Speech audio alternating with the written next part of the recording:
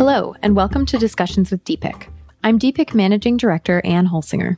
In this episode, I'll be speaking with James Ridding, who represented Texas death row prisoner Larry Swearingen.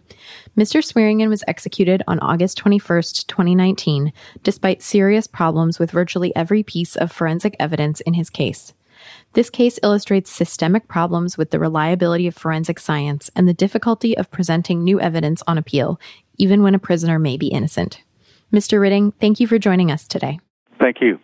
Mr. Swearingen's case involved a litany of bad forensic science, including misleading testimony about multiple pieces of evidence and a disputed timeline regarding the date of the victim's death. You've described the prosecution's case against Mr. Swearingen as forensic quackery. Could you give us a short overview of what was wrong with the prosecution's evidence? The main thing that was wrong with it was that they had what they called a smoking gun. The smoking gun was a pantyhose ligature that was found around the neck of the victim. It was found under very strange circumstances. The body appeared in the woods 22 days after Mr. Swearingen was incarcerated. In between the time he was incarcerated and the body was found, they searched his trailer twice and did not find anything that was connected with the ligature.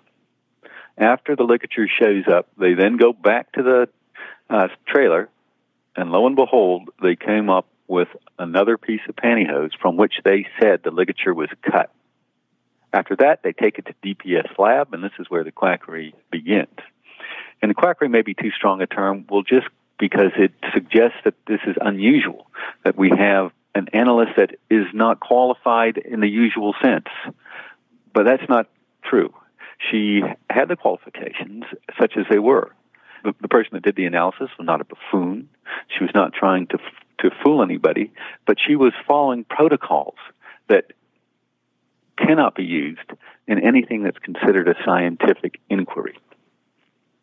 What she did was she received both pieces of the pantyhose. She knew where they came from. She knew what the objective was, which was to match them up. She knew who wanted those pieces of pantyhose matched up and why. There was no distance between her and law enforcement, none whatsoever. And she continued in close communications with them, was given their theories of the case throughout.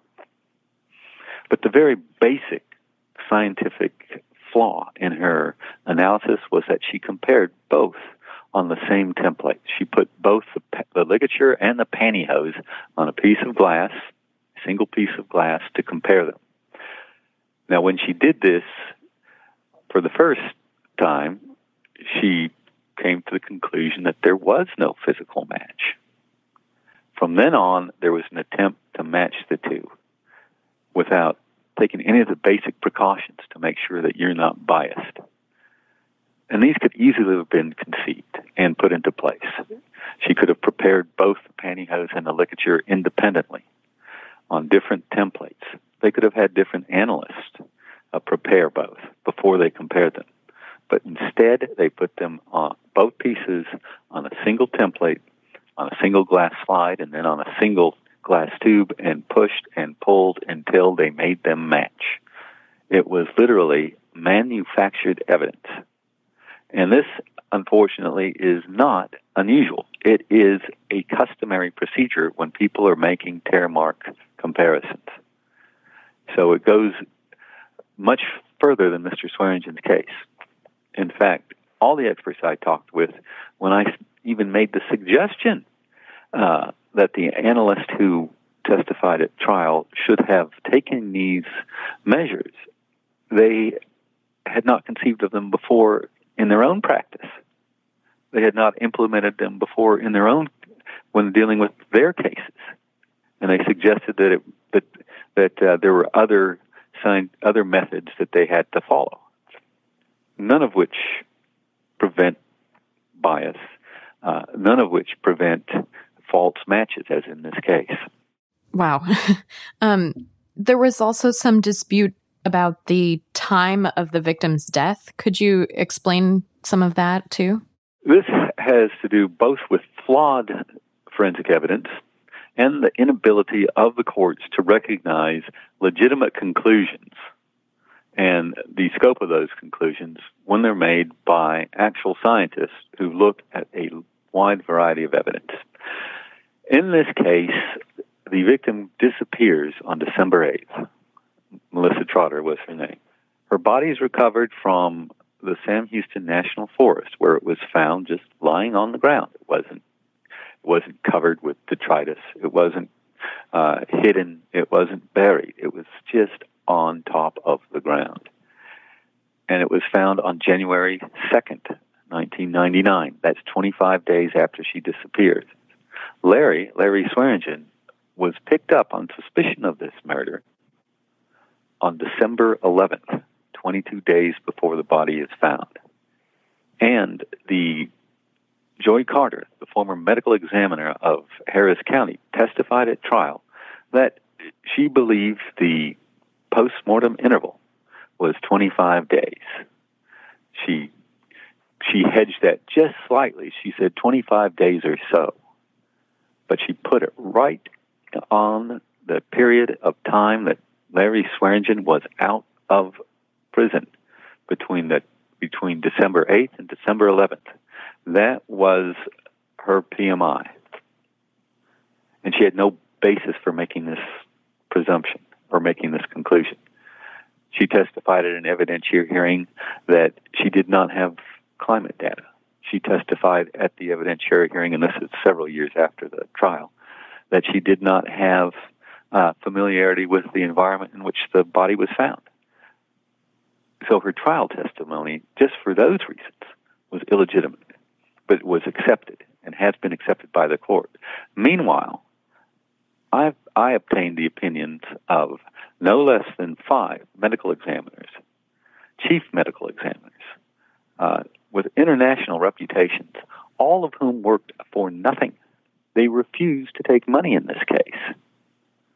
And they came to the conclusion that the body of Melissa Trotter was thrown in the woods no more than 10 days or so before the body was found, which means Mr. Swearingen was in jail when that body was left in the Sam Houston National Forest.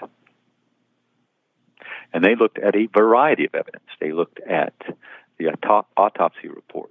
There was photographs of the spleen, of the heart.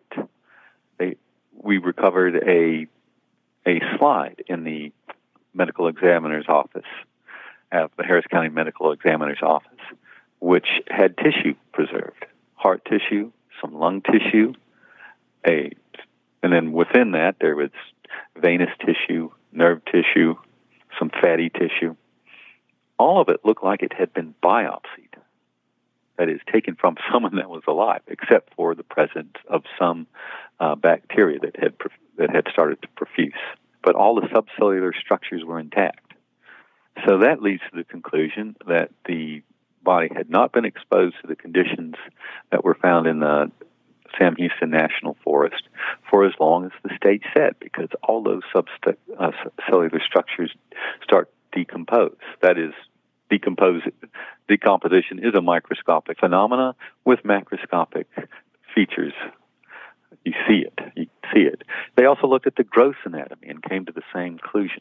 Everything fit with a PMI much shorter than the 25 to 22 days that was testified to at trial.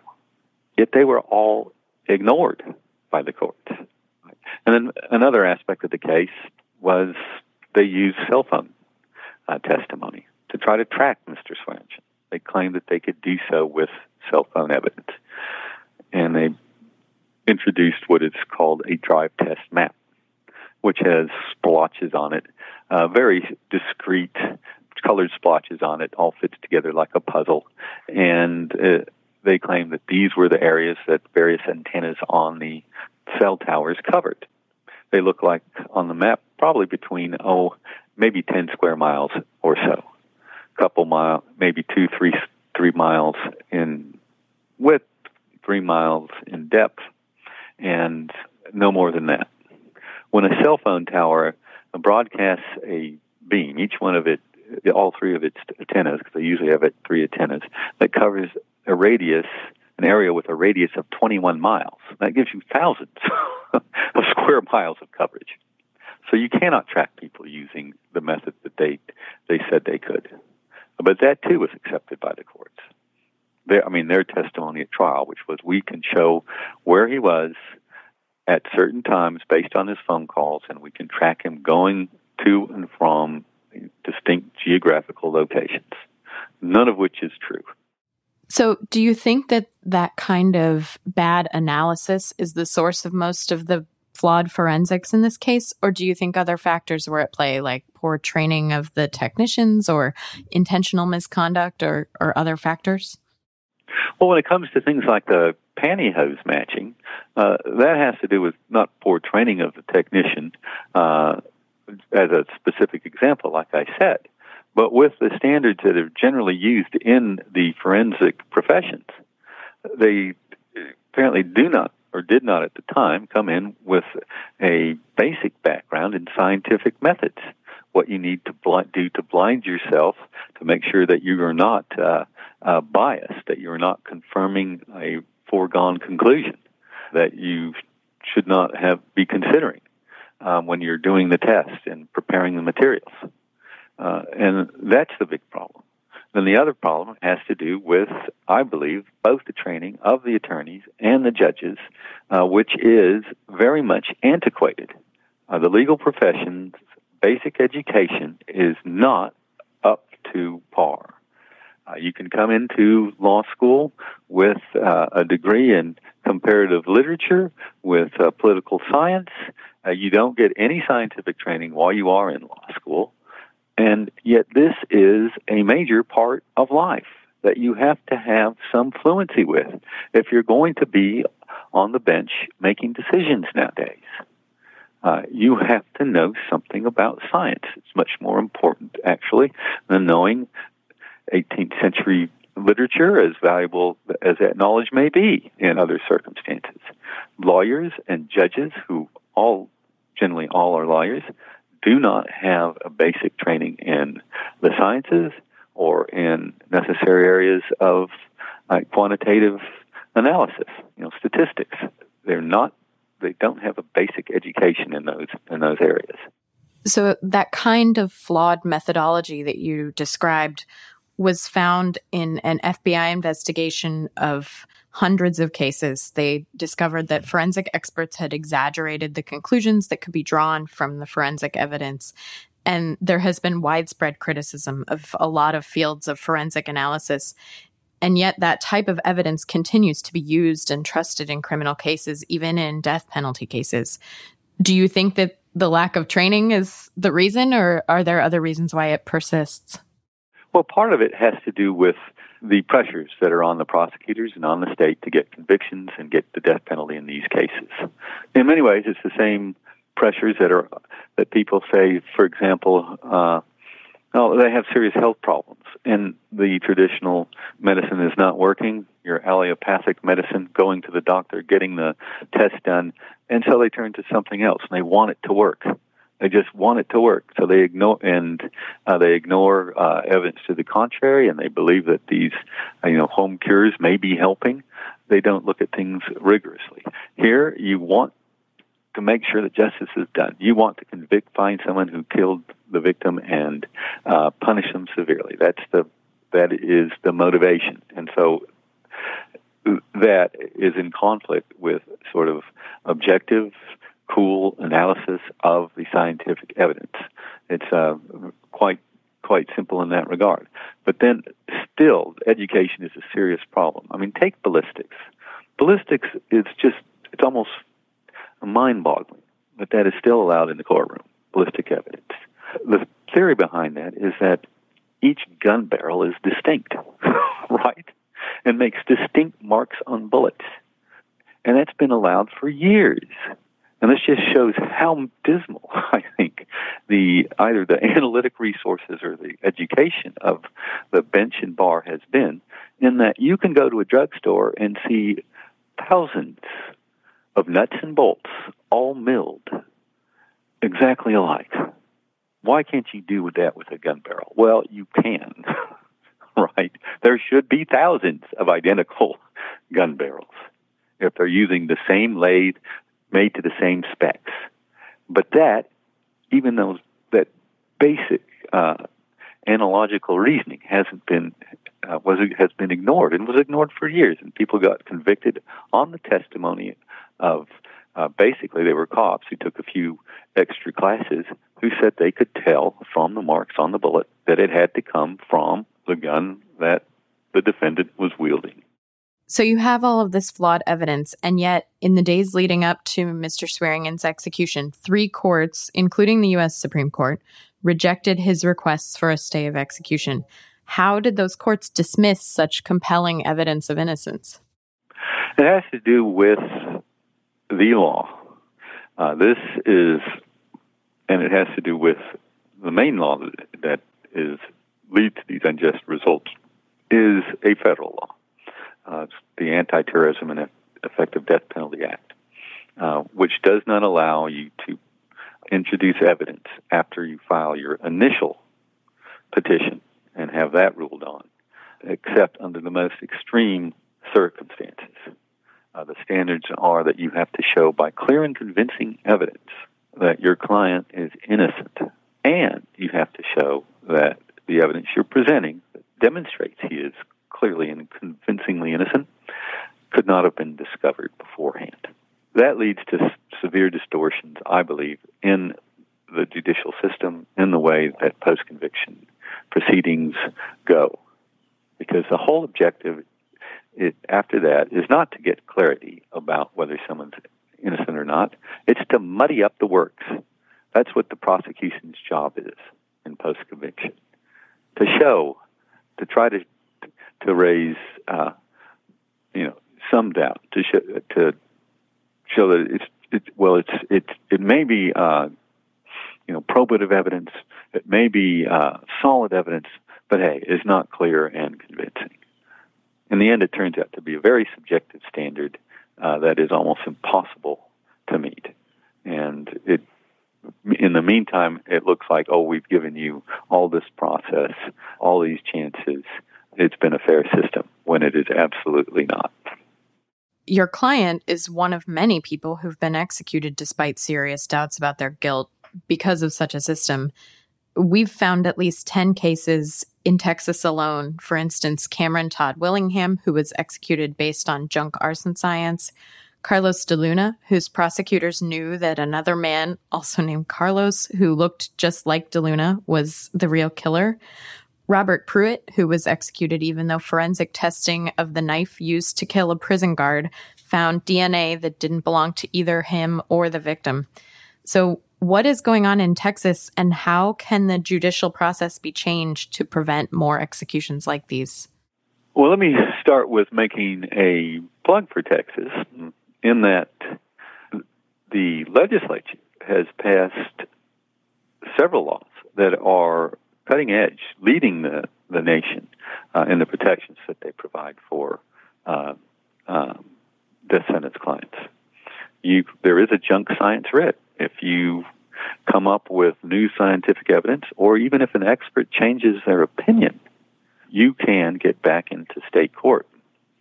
Well, that's not much better than the federal system in that regard. The federal system could take a lesson from the Texas legislature. You can, in Texas, due to a case called Ex parte Chabot, raise a claim, a due process claim, because you were convicted by false testimony, even if the prosecutor didn't know it was false. That's not the case in the federal system. The federal system, again, could take a lesson from the Texas courts in this situation. But the larger question of why there's so many death penalties in Texas, and why there's so much resistance by the prosecution to admitting that, at least we need a new trial. We know, and people should know that we're not the big reward is not freedom and meals in the public square for the rest of your life. No, it's just a new trial. But they resist that mightily, despite this type of evidence. And I just think it's misguided. I think it's a violation of their ethical duty.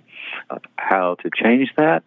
That's going to take a change sort of in the culture of Texas in which the death penalty is used as a means to get elected, in which harsh punishments are valued highly and they become a political plus for you. If you go, the more cruel you're going to be, the better. And I think that is changing. A lot of it's changing because the big counties that used to fill up the death rows, like Harris County, Dallas County, Bexar County, and some of the other large counties with major urban areas, are now Democratic, not just the city itself, but the counties. So you think that the election of reform prosecutors will help this kind of problem? Well, it already has. I mean, it already has in Dallas County, when I believe it was Mr. Washington was elected. He's no longer the DA there. And it has in Harris County with the election of Kim Ogg. So this is demonstrable.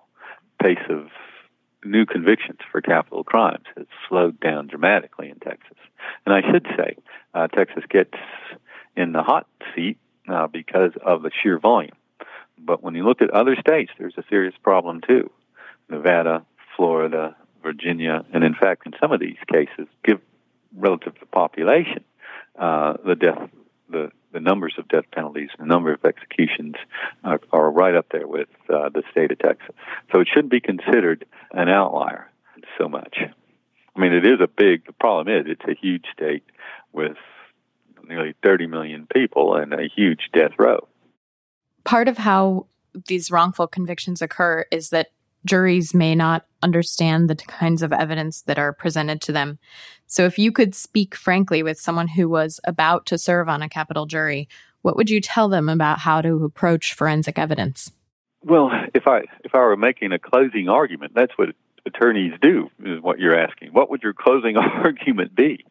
Well, first you have to have something to bring to the table. You need to have your own expert who has carefully looked at the evidence and come to their conclusions. And the other thing is, before it gets to the jury, you should have done whatever you could to make sure that at least it satisfies what are called Daubert criteria, that it's reliable, relevant evidence, that it does pass scientific muster, that it's testable, that the conclusions aren't overstated, and so forth.